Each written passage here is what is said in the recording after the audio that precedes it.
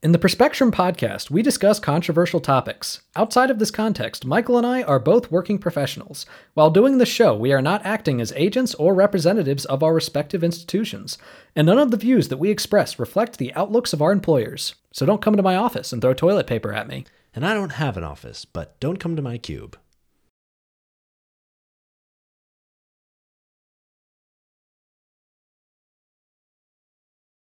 Welcome to the Perspectrum. I'm Nathan Seelove. And I'm Michael Bloom. And this week, I'm not going to lie to y'all, it's going to be a rough one. Yeah, it could be a bit rough. Yeah. I just want to go ahead and prepare you all that it's not going to be an entertaining one. It's really not. Oh, no, it will. It will. I've got a lot to say.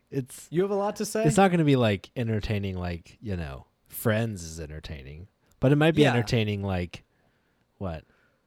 Criminal Minds is entertaining. Yeah, that's what I mean. That's Yeah, what I mean. yeah. Like, it's not going to be a fun episode. Yeah, it's going to be an interesting episode. It's going to be a very important episode, but it's not going to be a fun episode. So I'm going ahead and getting y'all prepared for that. Good idea. So today we are going to talk about the mass shootings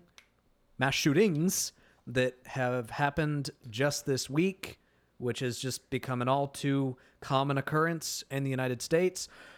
Then we are going to discuss the murder of the Palestinian-American journalist Shareen Abu Aqleh in the West Bank by Israeli forces.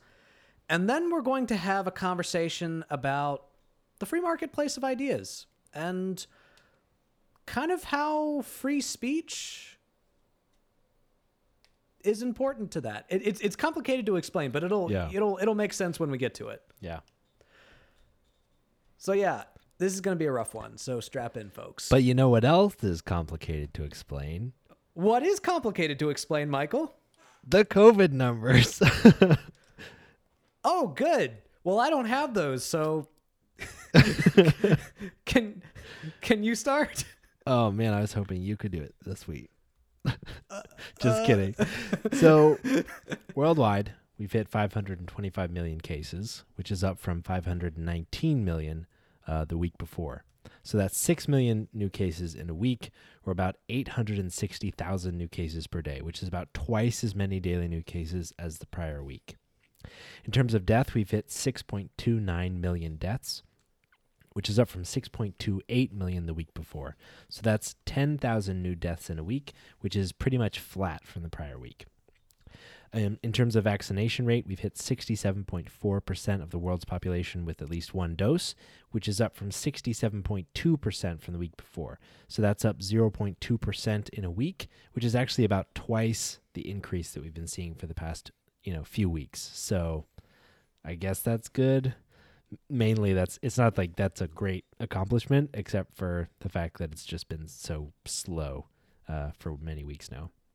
In the U.S., we've hit 84.55 million cases, which is up from 83.93 million the week before. So that's 620,000 new cases in a week, or about 89,000 new cases per day, which is down just about 4% from the week before. But if you recall, last week doubled the new case rate from the week before that. So we've recovered a little bit, but not that much. In terms of death, we've hit 1.027 million deaths in the U.S., which is up from 1.025 million the week before. So that's up 2,000 deaths in a week, or about, 286 deaths per day, which is about half of the daily death rate from the week before. So it's really interesting to see like the case rates and the death rates kind of not scaling similarly, which one would assume is connected to the vaccine. It could be also connected to like some other potential causes, but it's an encouraging sign to some degree that cases can go up and it doesn't automatically lead to significant increases in deaths. And on the vaccination front in the U.S., we've hit 78% with one dose, which is the same as last week, 66% with two doses, which is also the same as last week, and 31% boosted, which is up 1% from the prior week. So that's the good news part of the episode, right? Yeah, that's pretty much the good news part, which is sad because that's not very good news. That's not very good news. Yeah. So Honestly, I don't even want to transition with a joke. Let's talk about mass shootings. Yes. Let's start off.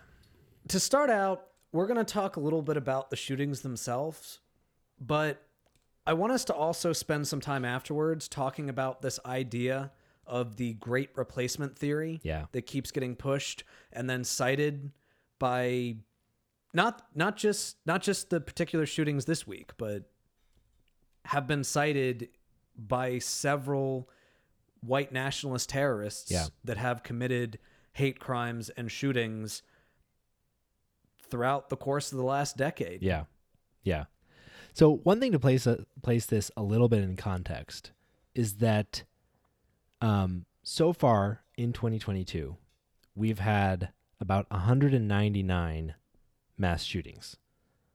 So to put that, to like contextualize that even further, right now it's May 18th. We've only had 137 days so far this year. So that's about 10 mass shootings per week, more than one a day, which, is stunning. What's more stunning is that that's about the same rate as 2021, when we had about 13 mass shootings per week, and similar to 2020, when we had about 12 mass shootings per week, and a little bit higher than 2019, when we had about 8 mass shootings per week.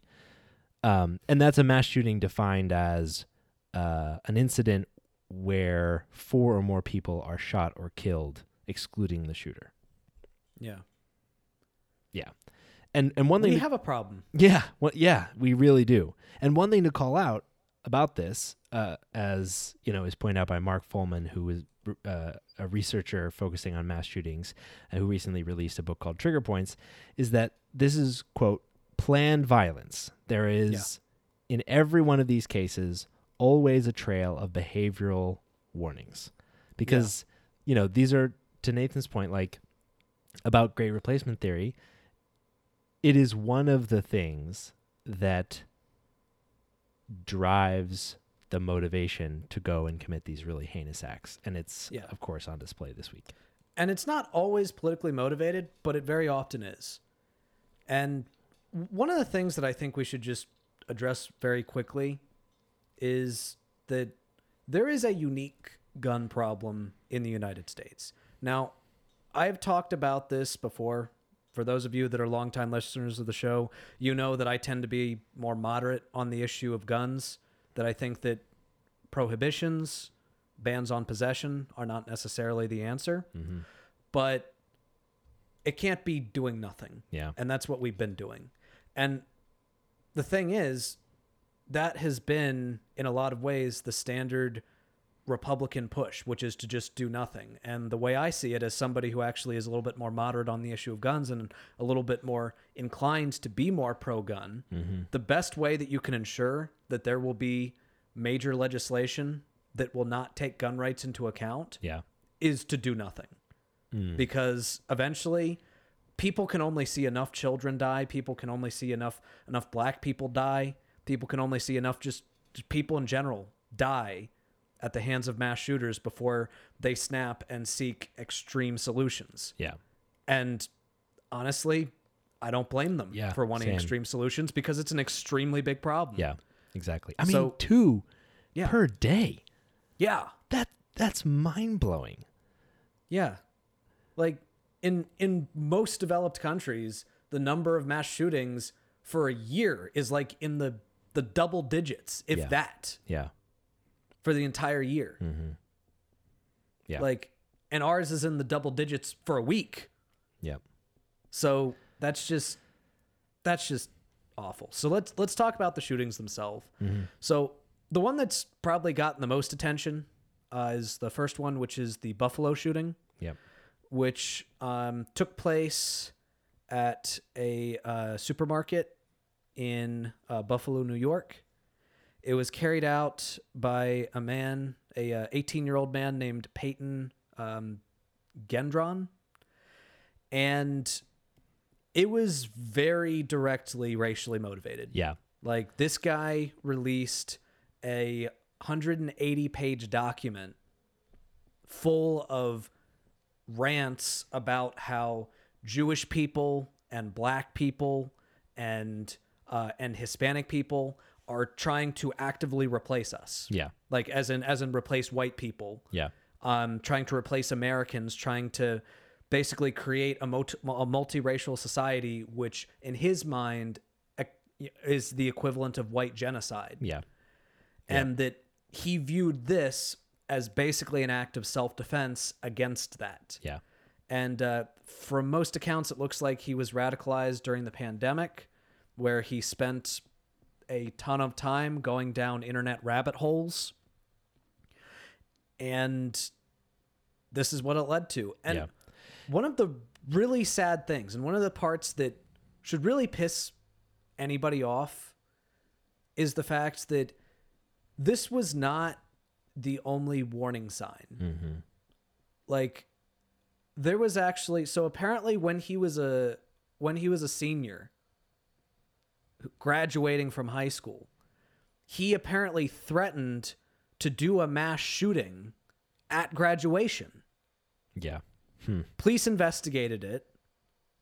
They didn't end up charging him, which I don't know why the hell they didn't charge him. Mm-hmm. I guess they just figured, well, it's a minor, so, what the fuck is he going to do? At the time, he was a minor. Yeah.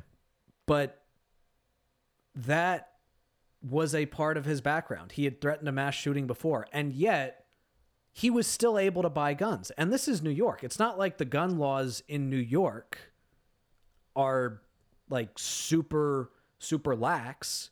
They require background checks, but somehow a mass shooting threat in his past was not enough to get him banned from obtaining a gun. Now, I don't know. I don't care who you are. I don't care how pro-gun you are. I don't see how anybody could disagree with the idea that as soon as you threaten a mass shooting, you're donezo. Like, no guns for you for the rest of your life. I don't give a shit who you are. You threaten a mass shooting, you don't get any guns for the rest of your life. Yeah. All right. And that should immediately come up in a background check. Yeah.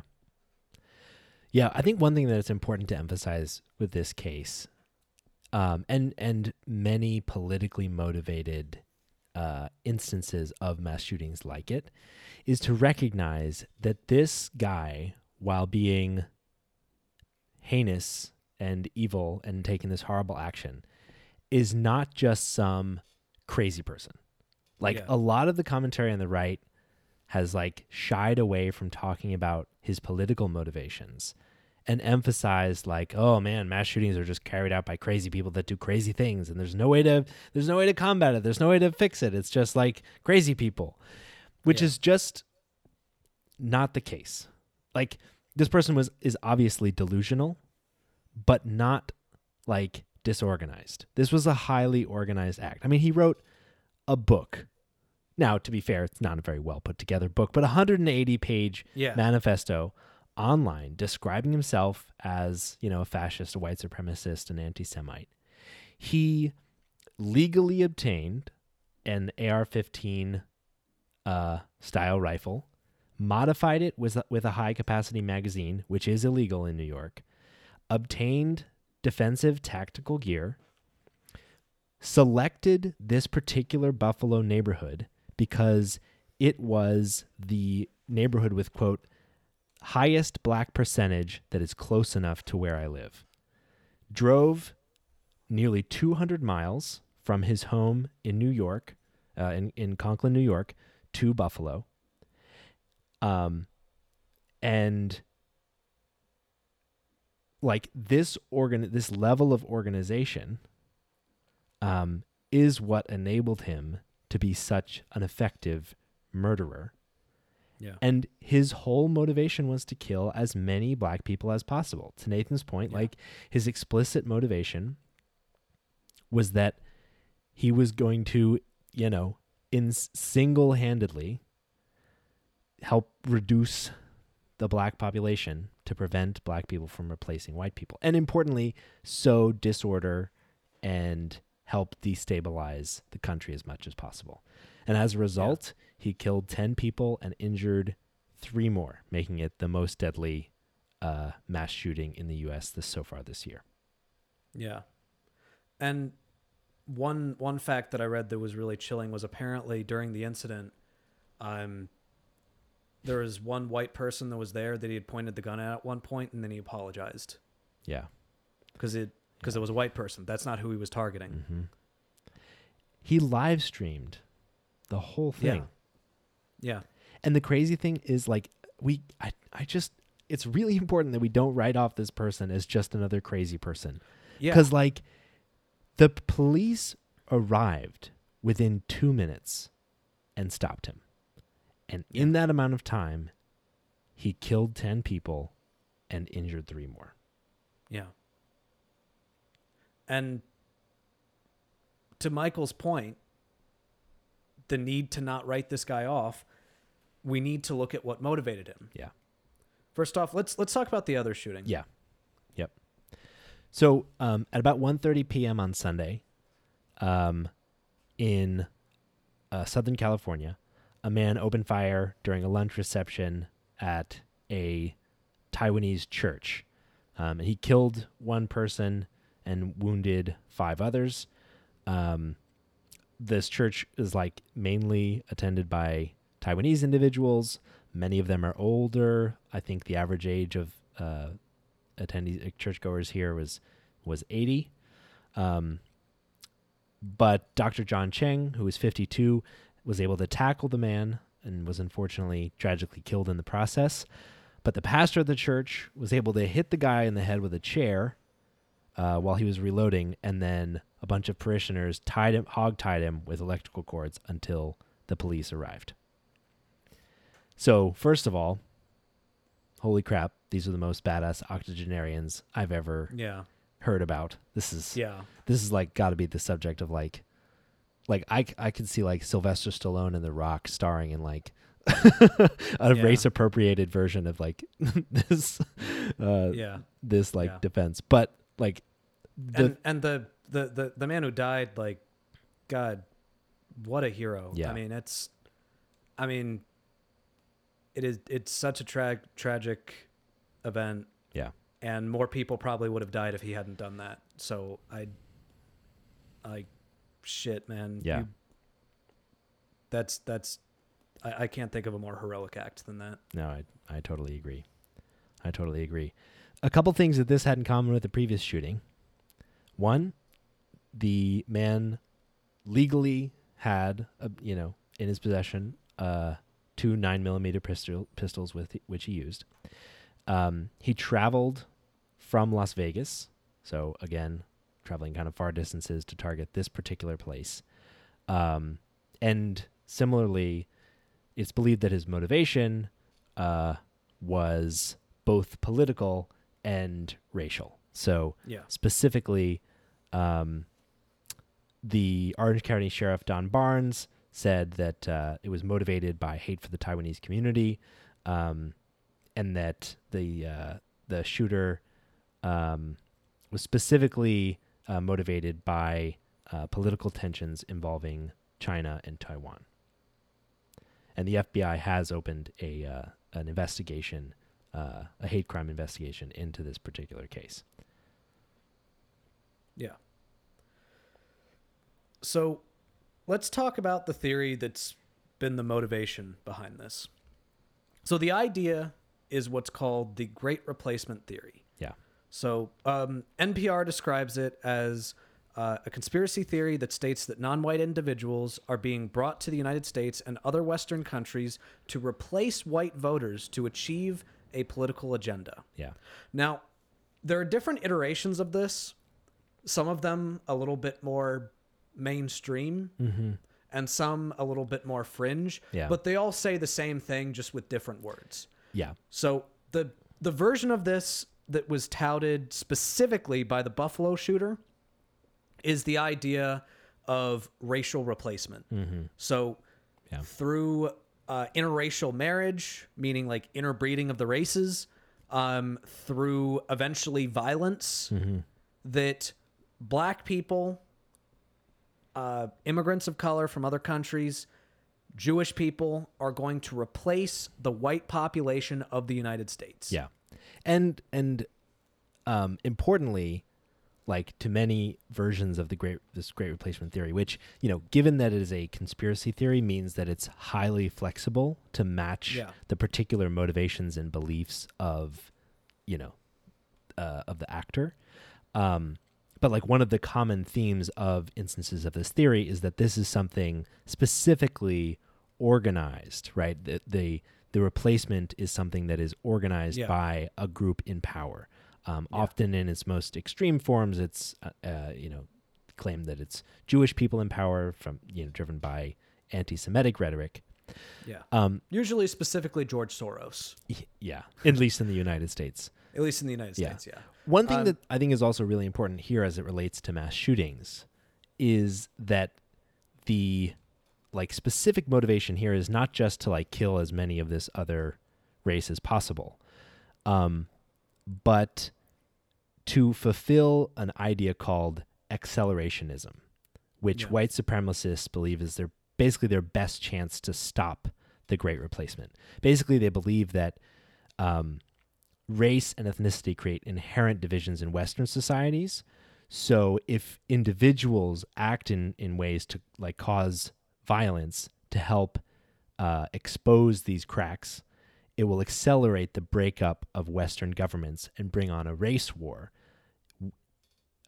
in which, you know, white people will be ultimately victorious. So for specifically the Buffalo shooter, in a section titled "Destabilization and Accelerationism, Tactics and Victory," he claims that, quote, "stability and comfort are the enemies of revolutionary change. Therefore, we must destabilize and discomfort society wherever possible." And he had multiple passages copied directly from the writings of the 2019 Christchurch shooter in New Zealand, which is, I think, to Nathan's point, like a very important part of this. So in 2019, a heavily armed man walked into a mosque in Christchurch, New Zealand, and killed 52 Muslims while they were praying, which is like the deadliest white supremacist terror attack in modern history. It also motivated the same idea, accelerationism, and the idea of destabilizing interracial societies, right? It also motivated mass shootings in Poway, California, and El Paso, Texas. And multiple scholars who have studied the January 6th riots have also identified accelerationist thinking and rhetoric among rioters. And so what we're seeing is that, like, this great replacement theory is attempting to be prevented by this accelerationism, which is essentially like attempting to deliver anarchy. So it's actually getting like political activist legs that are taking the form of mass shootings and you know, attempting to overthrow the government. Yeah. Now, all of that sounds crazy, fringe, and scary as fuck. Yeah. And the sad part is that that's not necessarily the worst of it.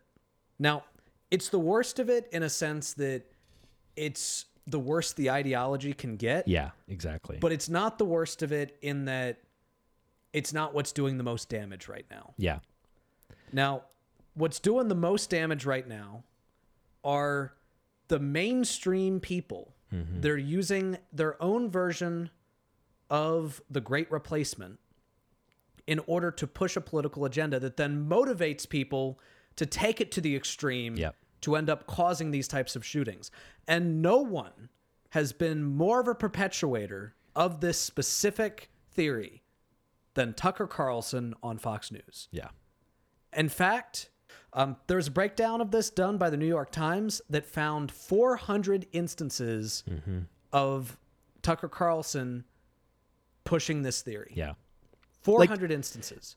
I mean, yeah, like it's funny, like as I was reading about like the definition of this theory, right? Where it's like Jewish people or Democratic elites plotting to replace like white people or white Americans with people of color through immigration policies. Like that's That's his whole show. It's anti-elitism as the cornerstone for fear-mongering about immigration and liberal policies. Yeah. That's what he does every fucking night. Yeah. And he has even used the term great replacement. Yeah. Now, because he's a mainstream figure, he can't straight up come out and say, well, this is about black people coming in to destroy our way of life. All right. Or this is about brown people that are coming in to use interbreeding to destroy our way of life in order to create a white genocide. He can't do that directly. So instead what he does is he focuses on the political angle to it. Yeah. Which ends up being more palatable to his audience. Yep. So what he'll say instead is not that the Democrats, or is not that the wealthy elites in power are trying to create a white genocide by bringing people of color from other countries in order to replace people in this country. Instead, what he says is that the Democrats, through lax immigration policies, are purposely trying to bring in as many immigrants as possible in order to change the electoral landscape so that Democrats are able to stay more in power. Yeah. That's the way that he puts it. So at one, and he uses dog whistle terms. Like here's a really interesting one. He says at one point he was talking about the policy, specifically referred to it as great replacement, and he referred to it as, quote, the replacement of legacy Americans with more obedient people from faraway countries. Yep. Legacy Americans. Yep. Because he can't say white. Yeah. Because of course you can't say white. Yeah. That would be giving it away. Yeah. But yeah, by framing it as a political strategy, he accomplishes a couple really important things. He accomplishes the fact that that makes it seem like, just another ideology, right? And two, he makes it seem like no matter how cutthroat it gets, it's just politics, baby. Yeah. Yeah. And I mean, I feel like we shouldn't even have to do this, but let's address how fucking ridiculous the substance is for just a second. Yeah. First off, let's just think about what the argument is for just a second. All right? So what he's saying is that immigrants are more likely to vote for Democrats. Yeah. Therefore, Democrats want to bring in more immigrants who will then vote for Democrats. What he's not telling you is that maybe, just maybe, the reason why immigrants are less likely to vote for Republicans is because Republicans treat them like shit. Yeah. It's because Republicans do shit like this. It's because Republicans, like Tucker Carlson, fearmonger about immigrants night after night after night. Tell them that they make America more dirty. Tell them that these refugees are coming into your cities. They're going to become your neighbors. They're going to invade your neighbors. Yeah. That Donald Trump, specifically, in his first speech on the campaign trail, called Mexicans rapists, and some of them are good people, but called Mexicans rapists and said that Mexico was purposely sending people over that were not the best people. Yep. He purposely said that. So did you ever think for even a moment that maybe the reason why immigrants tend to vote for Democrats is because Democrats don't call them dirty? Yeah. Don't systematically discriminate against them, aren't outwardly racist towards them. It's such a ridiculous notion. Yeah. See, the thing is, I think that's a really powerful point. If we take a moment to think about it a little bit more, to your point, it makes the only logical reason, right, why someone would vote, for one party is if that party, theoretically does right by them, right? You've got, that's the idea, is that if we bring in, immigrants, is what they're claiming. If Democrats bring in immigrants and treat them well, they'll vote for Democrats. Except that, to your point, just gives away the show. Because it's like, well, if we treat people like people, then, isn't that a good thing? And doesn't that mean that just democratic policies are good? Yeah. So the only way that this theory, right, or this idea about democratic strategy works as a criticism is if you are explicitly racist. If you believe one of two things. One, if you believe that helping immigrants, helping people, treating people of color like people is a bad thing. Or two, if you use his terms, which is that these are, quote, more obedient voters from the third world, which is to claim that people of color are in fact inferior. Yeah. And so it's not that Democrats help them, it's that they're stupid. Yeah. Which is also racist. Yeah, which is racist. Yeah, the only way to make the claim that bringing in and helping immigrants is a bad thing and makes democratic policies bad is if you also believe racist things about those immigrants. Yeah. So at the end of the day, it doesn't matter if Tucker Carlson is directly saying that this is to prevent the country from becoming more black or more brown. Mm-hmm. Effectively, he's saying the same thing. Yeah. It doesn't matter if he's couching it in terms of politics. Effectively, he is saying the same thing. Yeah. Now, another thing that he'll often try to tout, or that'll try to claim, is that, well, it's about protecting you from dangerous immigrants. All right, dangerous illegal immigrants, that they're coming over and they're going to be dangerous. And I just want to make a quick comparison based on something else that he said, and this will all tie back together in just a second. So Tucker Carlson, at one point, specifically referred to white supremacy in the United States as a hoax.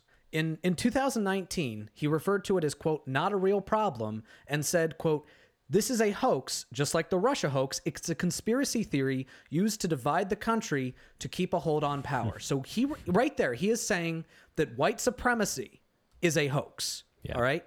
Now, one of the biggest reasons that he is constantly railing against undocumented immigrants is because he's saying that they're going to be violent. They're going to come in, they're going to commit crimes, and they're going to be violent. Mm-hmm. So, according to the U.S. Customs and Border Patrol, in the fiscal year of 2022, the number of violent crimes committed by non-citizens, which in this one, I'm specifically defining violent crimes as either assault and battery, burglary and robbery, homicide, illegal weapons possessions, and sexual offenses. All right. When you add all those categories together, the number comes up to 1,460 crimes. All right. So in terms of violent crimes committed by non-citizens, that is 1,460. According to the U.S. Department of Justice, this is from the 2020 statistics, there were 8,052 single biased incidents involving 11,126 victims in the year 2022. And 61% of those were based on race or ethnicity. So he claims that white supremacy is a hoax, but he spends all of his time railing against violent crime committed by undocumented immigrants, which I just pointed out to you, according to U.S. Customs and Border Patrol, is about 1,460. An eighth of the violence perpetrated against people of color. Exactly. Exactly.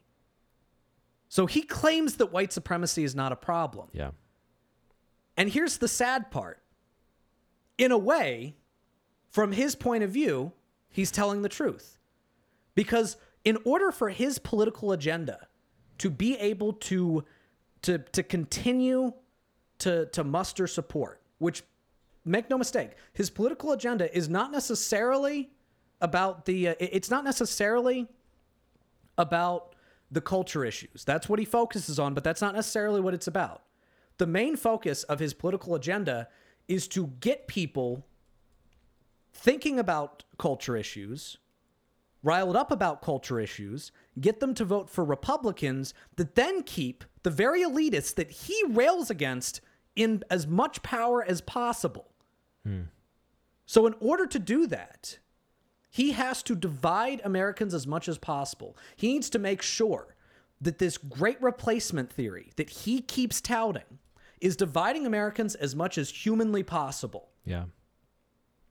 So his political agenda directly benefits from the white supremacy that he stokes. Yeah. So no, for Tucker Carlson, white supremacy is not a problem.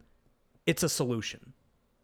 And the thing is, Tucker Carlson is not alone, right? He's like obviously the biggest cable news show, but like Laura Ingraham, Janine Pirro, all of the like many Fox News hosts and hosts at ONN and Newsmax all tout these similar ideologies. And yet, with this Buffalo shooting, the explicit call out of great replacement theory, they have, one, not talked about that very much. One study of Fox News coverage found just one single mention of that in the coverage of the Buffalo shooting, right? But they've also been trying to distance themselves, with Carlson calling out that this shooter is just a product of a diseased and disorganized mind, trying to distance him, the shooting, from his rhetoric. But the thing is, what's more important, right, than what these people are trying to do is what their audience is receiving from them, right? So it may not even matter if Tucker Carlson is like explicitly trying to cause like this type of violence, because his watchers, his audience, believes that that's what he's calling them to do. The founder of Daily Stormer, which is an American far-right, neo-Nazi, white supremacist, misogynist, Islamophobic, anti-Semitic, Holocaust-denying commentary and message board. Right? Damn, that's quite a resume. I know. Which advocates for the genocide of Jews. The founder of that site called Tucker Carlson, quote, literally our greatest ally, and praised him for his coverage of great replacement theories. He said, quote, Carlson was dropping the ultimate truth bomb on his audience. Jews aggressively lobby for the same demographic policies in America that they openly declare would destroy their own country, right? Last December, an Associated Press and NORAC poll conducted like on a large scale in the United States about conspiracy theories found that nearly half of Republicans agree to some extent with the idea that there is a deliberate, coordinated attempt to replace native-born Americans with immigrants. 3 in 10 Americans overall agreed with the idea that intentional replacement was occurring or that native-born Americans were losing influence. 1 in 5, 20% of Americans agree that the electoral system discriminated against whites.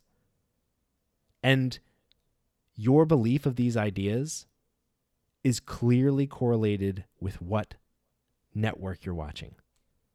If you're watching One American News Network or Newsmax, 45% of that audience believes that Americans are being replaced. Fox News, 30% believe that Americans are being replaced. And even CNN and NBC, 10%, much lower, but still way too high, believe that Americans are being replaced.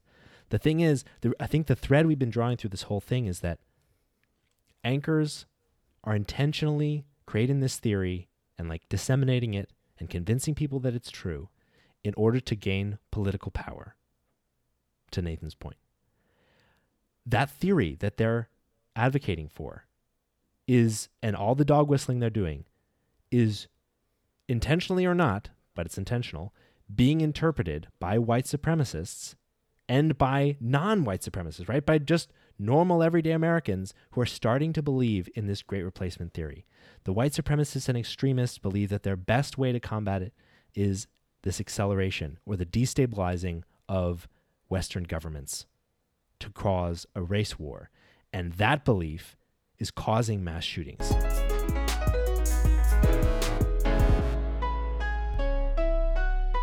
And now it's time for a more lighthearted segment, Good Actually. So Nathan, why do we do Good Actually every week?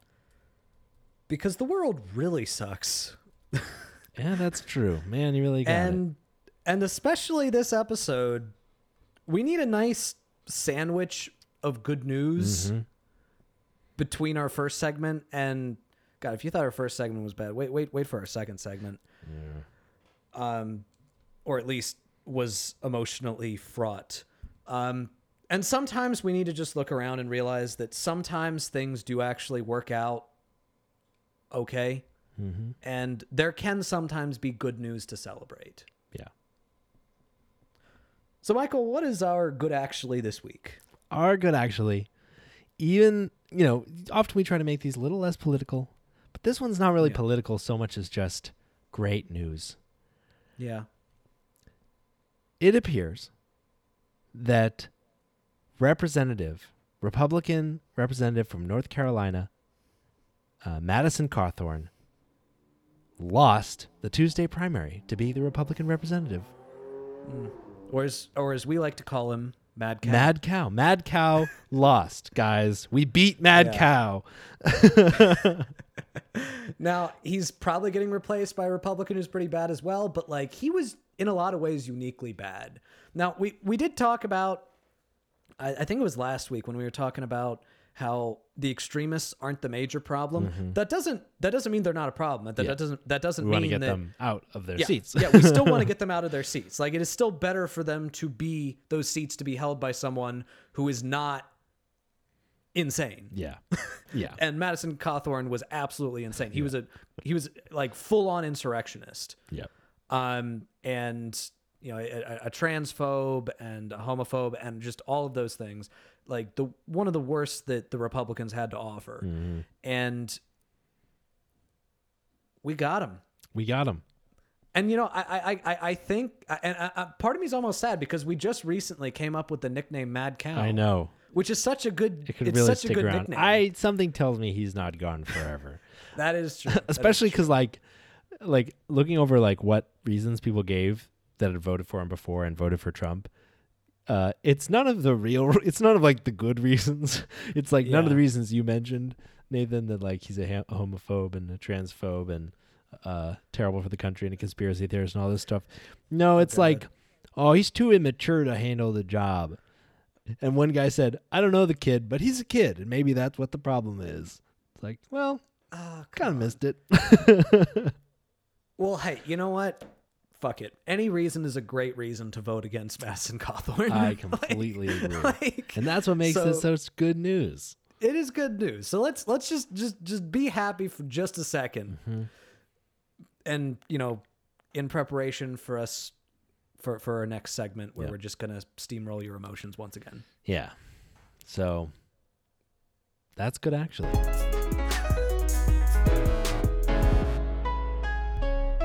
So on Wednesday last week, Al Jazeera news correspondent Shareen Abu Aqleh was killed while reporting on the West Bank by Israeli forces.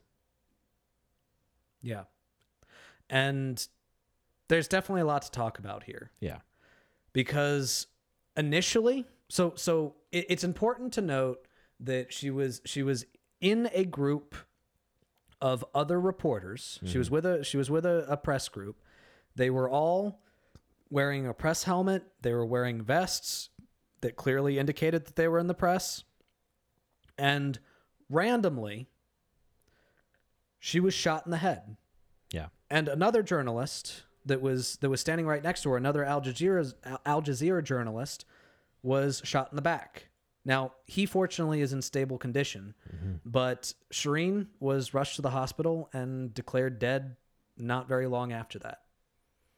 Now, immediately after the shooting happened, according to all of the eyewitnesses, the actual journalists that were on the ground as it happened,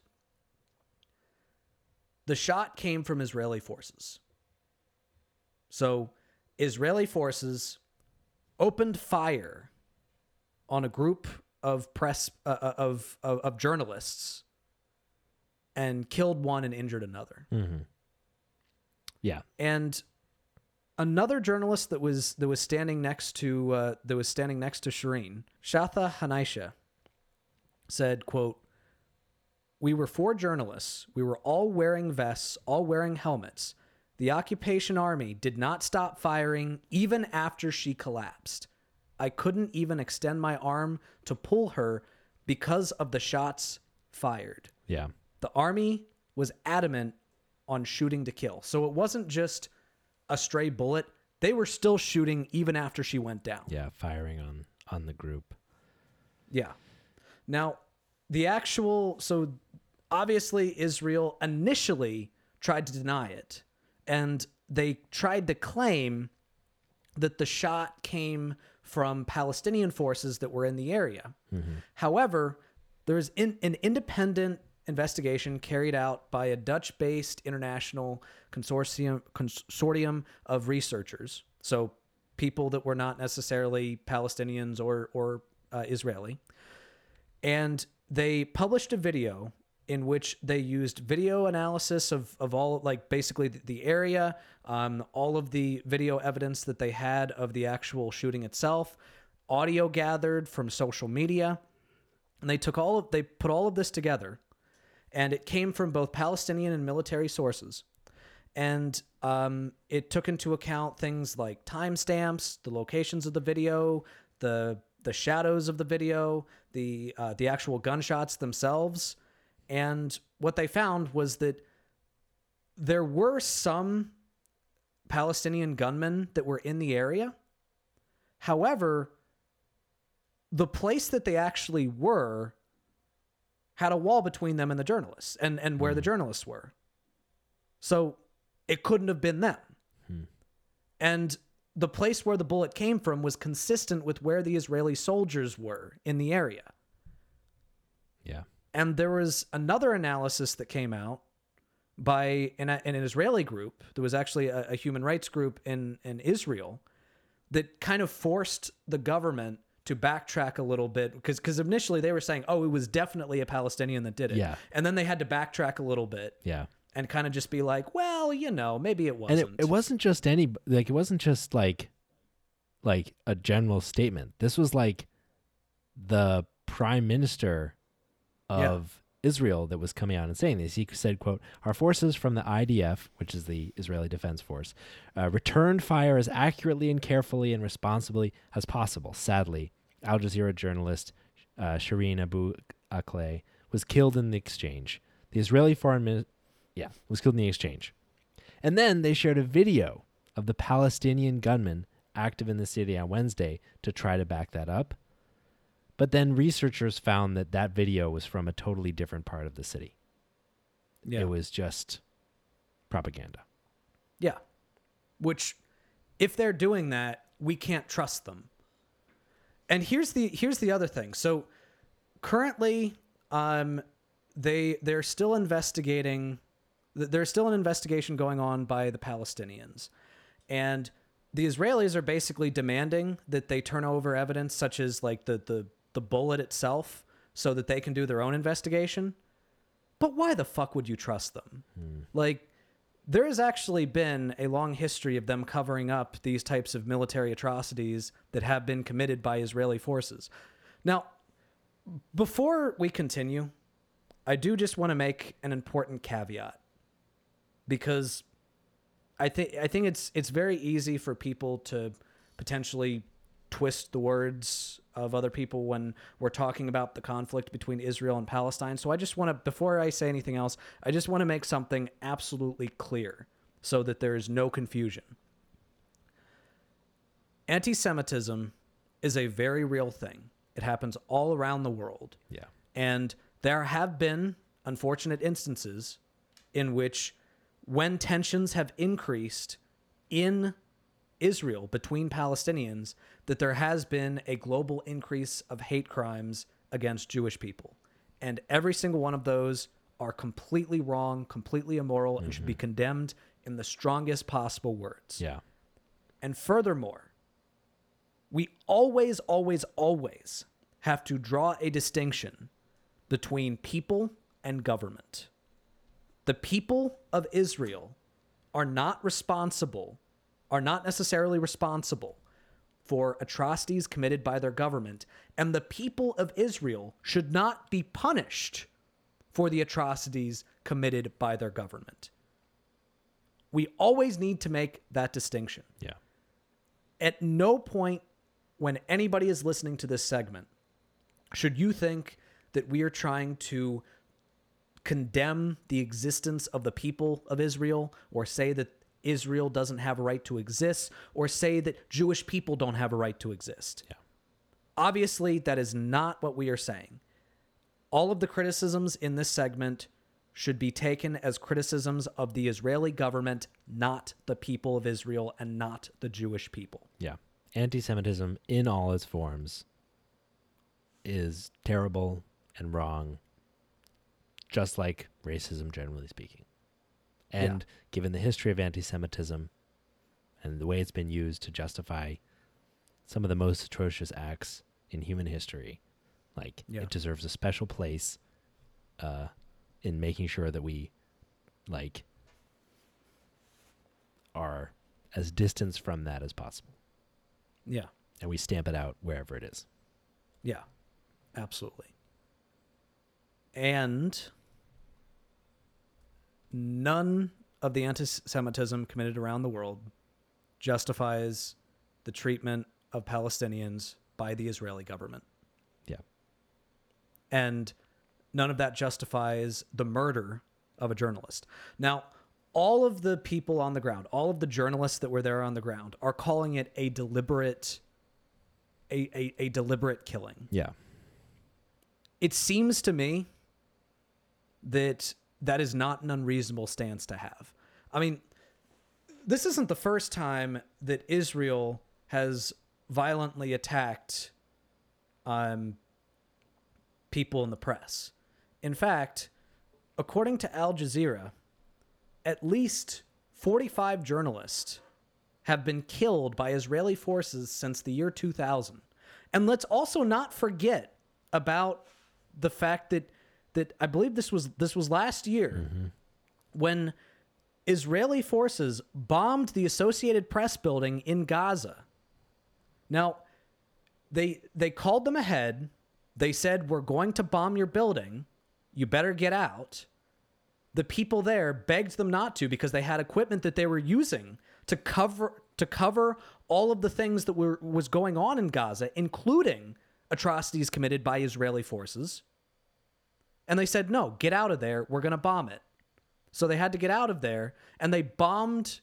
They bombed the Associated Press building. Yeah. And they specifically said the journalists involved specifically said that the world will know less about what is going on in Gaza because of this. And the Israeli government said, well, there were Palestinian forces that were in there, or not. There were Hamas forces that were in the building at the time. We had received intelligence, and we had shared that intelligence with Secretary of State Anthony Blinken. And then Anthony Blinken comes out and says, no, the fuck they didn't. So they lied about that. They apparently put out propaganda on this video to try to shift blame to this Palestinian gunman. So honestly, it seems to me like there's a conspiracy cover-up, and we can't trust a damn thing that they say. So of course it makes sense that if the Palestinians have evidence, such as the bullet, why in God's name would they share that with the Israelis? And that's the line that they're saying. They're basically saying, we don't trust you. We're not going to turn over that evidence. And then the Israelis have the gall to say that, oh, well, they're only trying to do this investigation. They're trying to keep this investigation to themselves for political reasons. One of their journalists, one of the journalists of an independent news organization, not even a Palestinian official, a journalist who is a Palestinian American citizen, was murdered by your forces. You have a history of covering it up.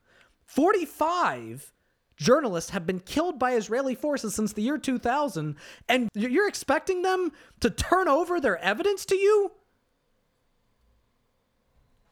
You got to be kidding me. Yeah. And as if that is not already terrible, to make matters even worse, Israeli police officers disrupted the funeral procession of the people that were carrying the coffin of Shareen to a church, from the hospital to a church. They disrupted it by beating people with nightsticks that were trying to carry the coffin. They disrupted it to the point where at one point they almost dropped the coffin. Like, the people carrying the coffin almost dropped the coffin because they were being beat with batons, with police batons.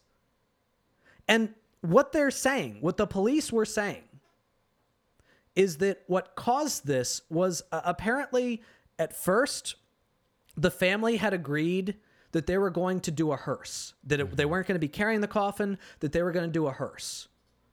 And also, another thing that had escalated it was that there were some mourners who were carrying Palestinian flags. And the police were demanding that they not be carrying Palestinian flags. And so there's a standoff between the police and these mourners who are trying to carry a fucking coffin. The police are trying to demand you put that in a hearse right now, and you take down those flags. And the mourners are like, no, we're not going to do that.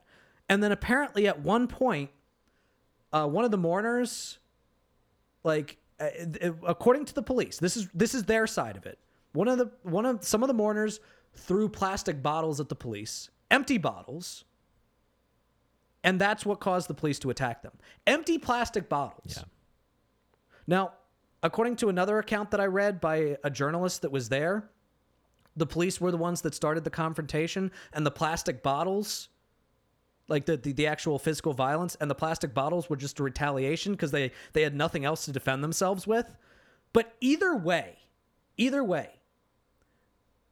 we can't forget about what caused this. The police officers were trying to dictate to these people how they were supposed to carry out their own funeral. I don't care if they had a prearranged agreement about using a hearse instead of just carrying the coffin. I don't care about that. You don't get to dictate how they do their own funeral. That is what authoritarians do. And the fact that part of what exacerbated this was just flying flags in protest, that gives you the right to beat people who are carrying a coffin with a dead person that your forces murdered? No. That is bullshit. That is bullshit. That is authoritarian. Amnesty International has officially labeled and declared the state of Israel to be an apartheid state. Currently, there are at least 65 Israeli laws that exist that directly discriminate against Palestinians, that allow for Palestinians to be treated as second-class citizens. It is an apartheid state. The government has created an apartheid state. So they murdered a journalist, and to add insult to injury, they beat the people that were carrying her coffin. And I just want to finish by reading one quotation from Shareen's niece. So, Shareen's niece, a woman named Lena, who is 27 years old, who apparently was considered Shareen to also be a mentor. According to CBS News, Lena had apparently told them that, quote, I used to tell her, Shareen, be careful. You need to take care that you don't get hurt. She would tell me, don't worry, we are journalists. At the end of the day, we are protected by our vests, and they can see it. It says, capital letters, press. So we do have the right to report, and they won't get near us. And the thing is, she should have been correct. Journalists should have been allowed to do their job. But unfortunately, the current administration, the current government within Israel has authoritarian tendencies that causes them to crack down on free speech, crack down on free press, that try to report on the ways in which they systematically oppress Palestinians. And the United States gives them military aid. And that right there is why we're doing this segment. Now, if this was a country that we don't have a direct alliance with, then we probably wouldn't even be talking about this. But the fact of the matter is, the United States enables the current government in Israel by sending them military aid. We have to leverage that military aid to make sure that we are no longer supporting an apartheid state, to make sure that they change their laws so that Palestinians are no longer treated as second-class citizens. It's immoral. It is unconscionable. And the United States has agency.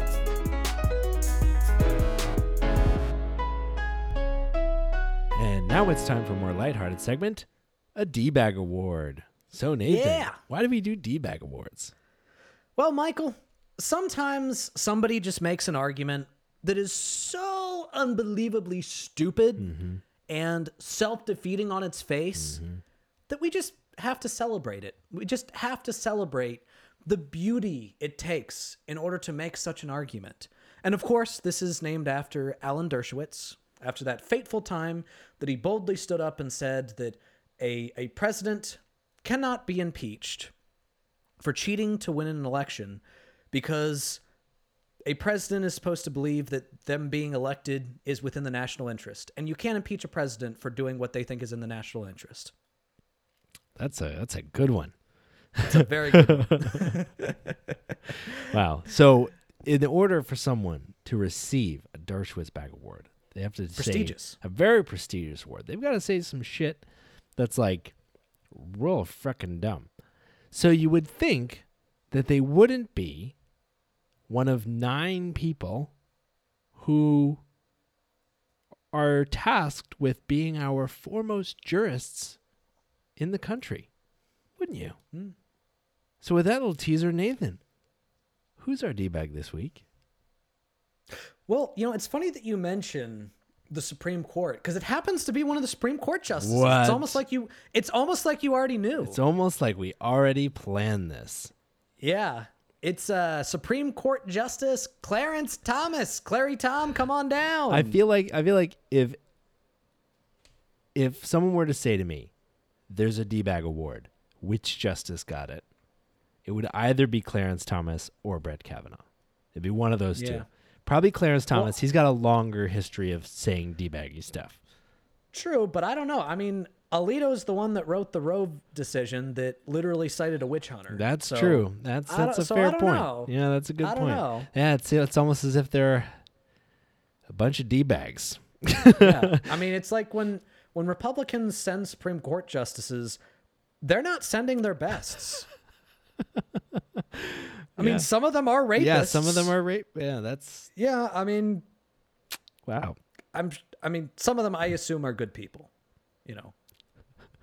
I assume. So Nathan, what did Justice that was a little bit too perfect. Clarence Thomas say to get on our show?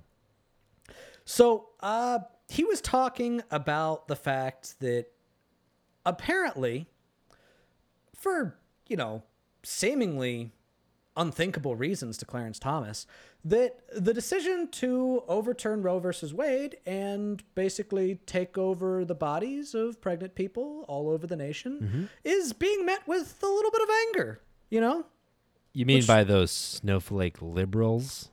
They can't even have their bodies taken over by the government without whining about it. Apparently not. So he was talking about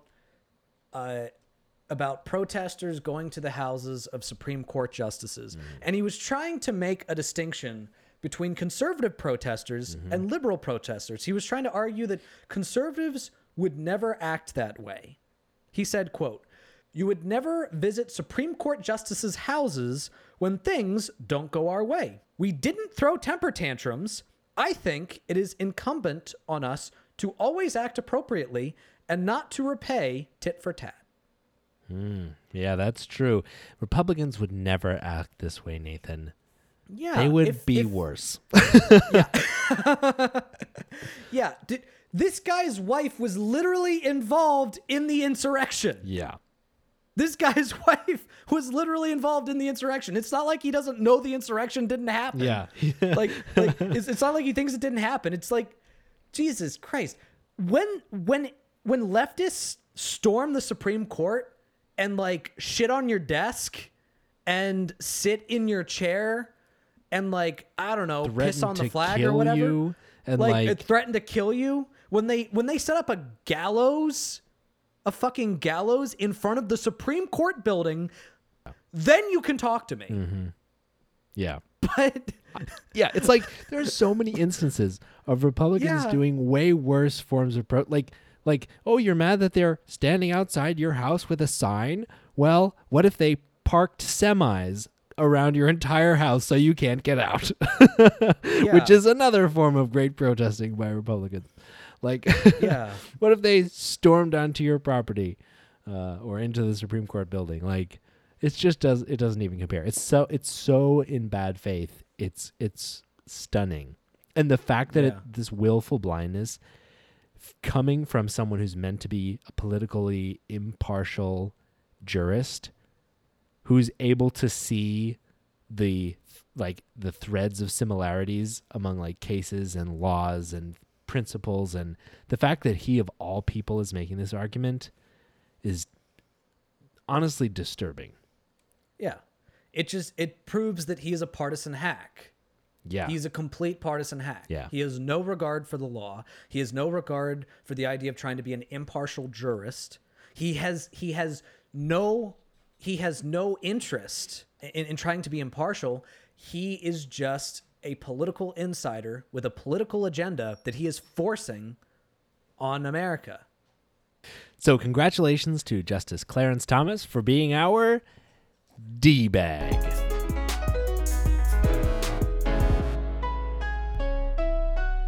So for our last segment, we're having more of a philosophical discussion.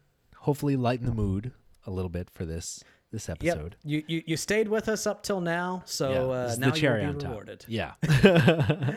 and so we're talking about, free speech as we often do, but looking at it from a little bit of a more narrow lens, which is specifically talking about the quote unquote marketplace of ideas. And we'll talk about what exactly that is and discuss whether we think that there's evidence that like the internet and social media have eroded important aspects of the free market of ideas and what that might mean for arguments for free speech absolutism. So to just start off, the marketplace of ideas is a theoretical concept and a metaphor, essentially, which basically makes the claim that, well, I think, in 1919, Justice Oliver Wendell Holmes wrote like pretty clearly about this. And he described a, quote, free trade in ideas within the, quote, competition of the market.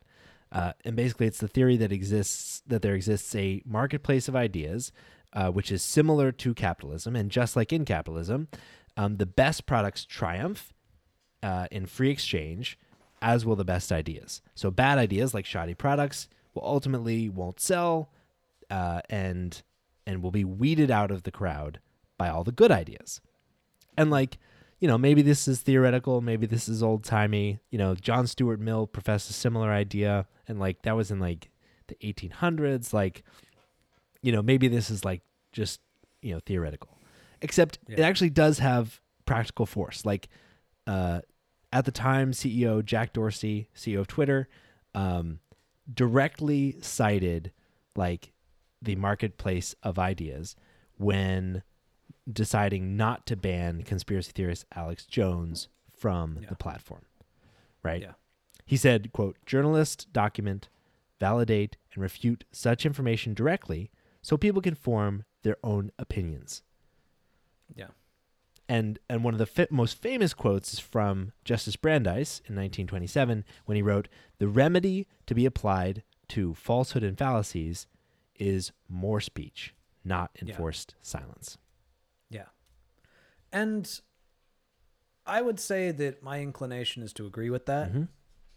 Now, there are some things that I think that we can agree are not covered by free speech, such as direct threats of violence, defamation. Yeah. But, I mean, first off, defamation in the United States, which I think that this is how it should be, there's a very high standard for what can constitute defamation or libel, and I think there should be a very and high even standard. higher for like public figures where even higher in for the public figures. Exactly. However, I think that and we've said this before, the remedy for disinformation should really be more speech. Now, one of the things that unfortunately a lot of people on the right who are and mostly like commentators, politicians on the right who claim to be free speech absolutists or free speech activists will often pretend as if using free speech to respond to their terrible ideas is in and of itself a form of speech suppression, which is just not. Yeah. But I would say that the biggest thing here is that when it comes to free speech, when it comes to a free marketplace of ideas, the idea that the best ideas will rise to the top. Yeah. It's kind of hard for us to look at our current level of discourse in the United States and think the best ideas they're definitely coming to the top. I think that's a really good point. Because to your point, like the marketplace of ideas is a concept about a mechanism for arriving at the truth. The best way to arrive at the truth is for us to all talk about it and argue about it, and there be consequences for lying and all that stuff. And so the best ideas will rise to the top. Yeah. So the idea that doesn't seem to be the case is so the whole question we're trying to explore is, does the free market of ideas actually exist in a way that helps enable and support an argument for free speech? And to Nathan's point, so right now, we're not at the end of history, but right now in this moment of history, the best ideas don't appear to have risen. Yeah. Yeah. Like mainstream ideas involve things like great replacement. The idea that the election was stolen, the big lie. Yep. The idea that the moment of fertilization is the moment that a baby is a person with all the rights of a person. Yeah. Or, that trickle down economics. Oh man. Is not the worst fucking idea since lead-based makeup. Yeah, I mean that's fair. And so one answer to that could be that we're not done talking about these things. You and I are contributing to the marketplace of ideas right now when we argue against them. We're not done arguing. Those questions have not been settled. Their presence in the mainstream is a symptom of the marketplace. It doesn't mean the marketplace has failed. Yeah, absolutely. And I would say that a lot of the ways in which humans have progressed within just the last 200 years, I would actually say is probably directly attributed to an increase in free speech around the world. Now, I will say that is speculative.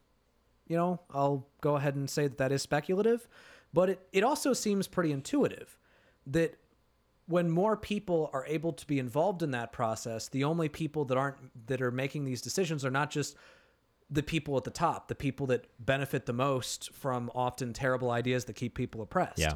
I mean, looking at the ways in which gender equality has has made significant progress in the last 200 years in comparison to the 200 years before that. Looking at the ways in which society itself has developed in terms of a justice system that, doesn't sentence people to death for stealing a loaf of bread. Yeah. It doesn't send people overseas because they owe some money, like debtors colonization. Or that slavery is wrong. Yeah. So in a lot of ways, I think that free speech could, and again, this is speculative, but I think it's also in some ways intuitive. I think that free speech is probably a major driving force of progress, because people tend to have an idea of what benefits them and what does not benefit them. Yeah. And, it lets them share those ideas. Yeah. I think that's really important. Think of some of the most important pieces of progress we've made over the past couple of 100 years. If it had been illegal to advocate against slavery, abolitionists would never have made progress. It never would have entered into the mainstream that slavery should be ended. If suffragettes, if it had been illegal for people to advocate the expansion of the right to vote, which it totally could have been, suffragettes would never have passed the amendment that gave women the right to vote. Yeah. These all require advocacy, specific verbal sharing of ideas. And so all it would take to set us back historically, to have erased these key points of progress from our history would have been either, making this speech illegal or making it, chilling it significantly. Yeah. And in some of those cases, people were arrested for their free speech because police tried to find any excuse to lock people up in some of those cases. But the fact of the matter is, it wasn't like in feudal England where, you call the king a cabbage and he mounts your head on a pike. Mm-hmm. And importantly, the fact that people acted in ways that were wrong towards, with regard to free speech, doesn't mean that, free speech doesn't work. Oh, right? yeah. It's that's an important, in that free market, to your point, even though the market wasn't truly free, these ideas were still able to get traction. Yeah. Which is, perhaps part of the benefit there. Which brings us to social media. Yeah. Because let me kind of use the free market theory as it pertains to economics, and then kind of apply that same sort of logic to speech. Mm-hmm.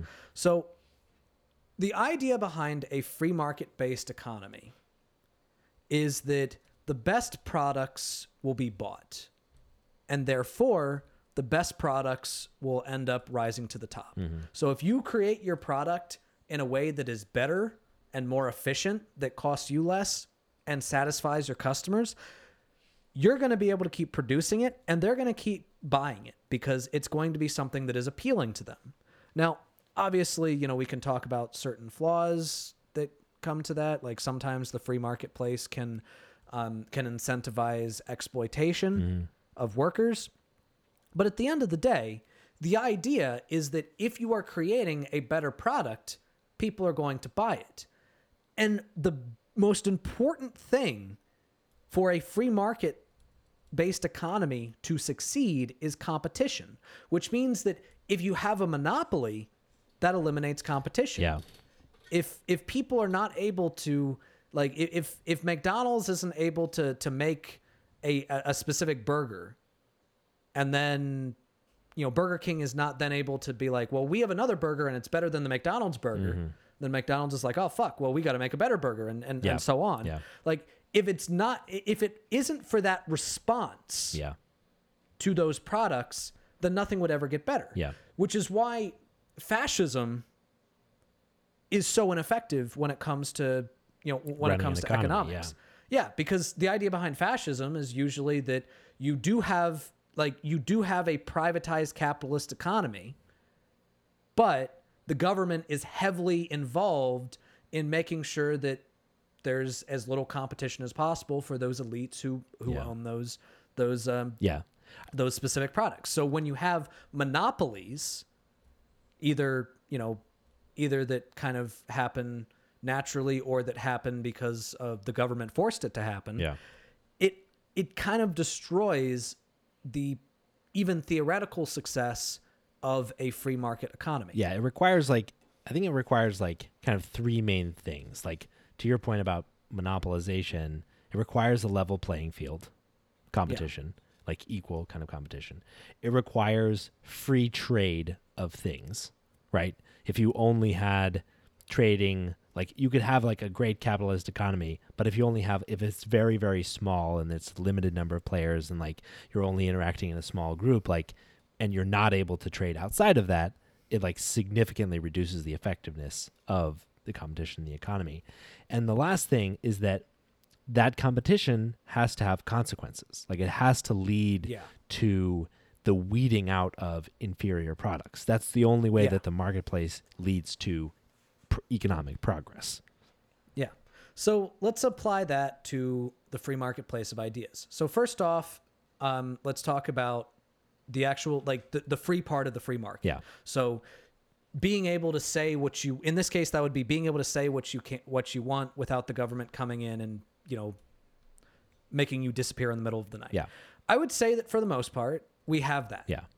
So good on us. Yeah. In fact, we err in that direction most of the time. Like if you talk to, like when you hear Zuckerberg or Jack Dorsey or whoever the CEO of Twitter is right now, or, Google with running YouTube, like all the thing that they emphasize, is that we shouldn't be the arbiters of determining what people can say and can't say. We just want to let people talk.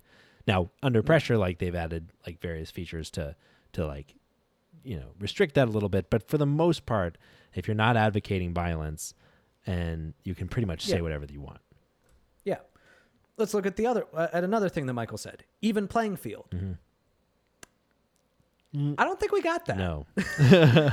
Because the problem is, and this actually, in some ways, this almost comes down to economics. Yeah. People that are born within elite positions, people that are rich or born into rich families, you're more likely to get social capital, which means you're more likely to get followers. Yeah, that's fair. I mean, so yeah, and that doesn't mean that there aren't some Twitter accounts where it's just some random person in some random city who happens to have 1 million followers on Twitter. But I wouldn't necessarily call it an even playing field, because you still end up having a lot of the nation's most elite people. Yeah. Well, and importantly, even beyond just who's saying what ideas, and to your point, we have a lot. You're allowed to say things. There are consequences. We all have access to these platforms for the most part. You're right. Certain people have disproportionate amount of influence. But even beyond those, actor specific, inequities about the people, the algorithms themselves are not designed and do not create level playing fields for ideas. First of all, complex ideas, nuanced ideas are deprioritized. I mean, just a couple years ago, Twitter doubled the length of their tweet for the first time to basically a short paragraph. And so complexity and nuance is deprioritized. We know that the algorithms are optimized to increase engagement, and we know it is documented and studied that this has the effect of promoting hateful and divisive content regardless of truth. Because that is what keeps people engaged in the platform for longer periods of time. So they're not optimizing for truth. They're not even optimizing for a level playing field. The field isn't level. The worst ideas with the least nuance win. Yeah. And then that right there, that exact point brings us to the last one, which is consequence. Yeah. All right. So competition in a free market economy breeds consequence. Yeah. And in order for that free marketplace of ideas to actually be productive, meaning that there is a legitimate amount of competition, that means there also has to be consequences for your speech. And unfortunately, with the internet, that isn't always the case, because a person can anonymously post something, or even if it's not completely anonymous, like they can throw something out into the ether, and either the people that respond to them are just like faceless people that they've never heard of, so it's easy for them to just ignore it, or the people that respond to them are the people that already agree with them. Yeah. So there's really no point in the first place. Yeah, totally. So there doesn't really end up being consequences. All right. Now, keep in mind, when we say consequences, we're obviously not talking about the government. We're talking about what that judge said, which is the best way to fight against bad speech is with more speech, you know? So, and different speech. Like that's speech. critical, is that it's about it's about like having alternate arguments and opinions, and for there to be consequences for being a bad actor, and for people, for there to be speech consequences for saying things that are bad or these inferior ideas, right? It's like, it's like the consequence-free speech environment in the market context. That's like someone avidly believing that their carriage is way better than your car for getting someplace fast. Regardless of the information, they have this blind belief that something is true. And so there's no corrective mechanism. Yeah. And that right there is essential. And the biggest thing that's getting in the way of that is the algorithm. Yeah. Because it creates an echo chamber. Yeah. So it creates an echo chamber. And also, you know, just the dehumanization of social media interaction. Now, I don't want to sound like a boomer when I say that, but like in a lot of ways, face-to-face interaction does allow you to see people as humans. Yeah. I mean, think of it this way. Think about the most racist person you can think of on the internet. You know? Mm-hmm. Do you think that they would be that blatantly racist to the face of somebody that, you know, that had a different skin color? I mean, fuck. Think of the worst shit that like Tucker Carlson has ever said. Yeah. You know? Like think about when he said like the refugees are, you know, coming into your towns and they're going to take over your they're going to take over your towns, they're going to be your neighbors or whatever. Mm-hmm. I mean, do you you know, he's saying that in a studio to a camera. But what if you put like a 5-year-old refugee from Somalia in front of him? Yeah. Do you think he would say the exact same thing? Mm-hmm. Do you think he would say the same thing to their face? I don't think so. I don't think he would. And honestly, when it comes to what we say, especially when we're talking about people, social media makes it easy for us to just dehumanize them and say things that we would never say in front of their face. Mm-hmm. Yeah. So so I think like it makes me worried, honestly. Like if we don't have a free market of ideas, and if the free market of ideas is critical to the value and and delivering on the promise of free speech, like where does that leave us? I think one response is that, you know, some people have advocated that like as a result we need to start regulating speech to some degree. And I think that's the wrong response. 'Cause like if the marketplace is broken, right? So let's think about a market context. If monopolization is meaning that like there's no progress in the marketplace, the solution is not to like regulate that the products get better or something like that, or like change the products, you know, like the solution is not necessarily to say, okay, we're going to make all crayons into pencils. The solution is to get rid of the monopoly and allow the market to function. So in this case, I would say the solution is like, it's complicated, but it's probably not something like, let's regulate the outcomes. Yeah. It's let's regulate the market to help promote the conditions that can fix the specific causes that Nathan and I have discussed here. Yeah.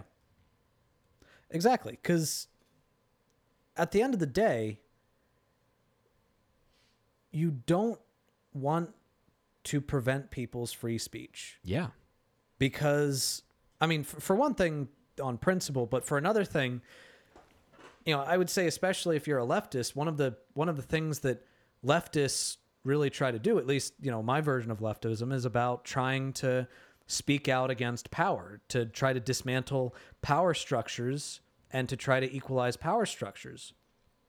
And that's a threat to a lot of people in power. That's a threat to a lot of people that would be considered financial elites. Yeah. Like the people that run these social media companies. So you might look at an Alex Jones type who says, the government is putting liquids in the water and it's making frogs gay. Like you might look at that and think that's fucking ridiculous. Take that guy down. But like, what happens when it's a leftist that comes out and says something like, hey, Israel is an apartheid state and it shouldn't be, and we should stop supporting them with military aid until they end that status. What happens when they come for those people? What happens when they start, what happens the next time there's an Iraq war where the government is selling one line. Yeah. The media is regurgitating that line. It ends up being a lie. Yeah. And the only people that were speaking out against it were people on the left, but they were getting censored. Yeah. The problem with regulating outcomes is that we don't actually know what the right outcome should be. And the right outcome might change over time, right? And so it's the whole idea is that in the face of uncertainty, we'll let people do what they want. And I think that still holds. Like the government is not 100% sure of what all the best ideas are. Nathan and I aren't either. Certainly Alex Jones is not. And so in the face of that uncertainty, we should create conditions which enable arriving at truth and good ideas. And to the degree that our current interaction model doesn't do that, because it has specific, systematic problems that cause it not to, foster good ideas, we should fix those root causes and not regulate the outcomes.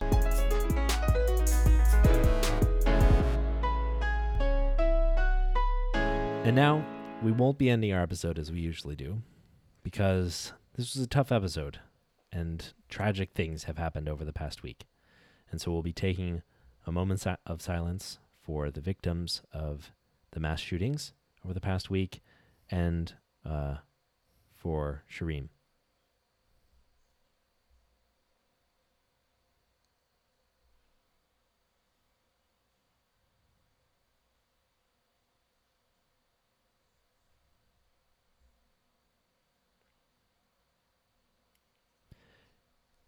And with that, thank you so much for listening to The Perspectrum, and you'll hear from us again next week.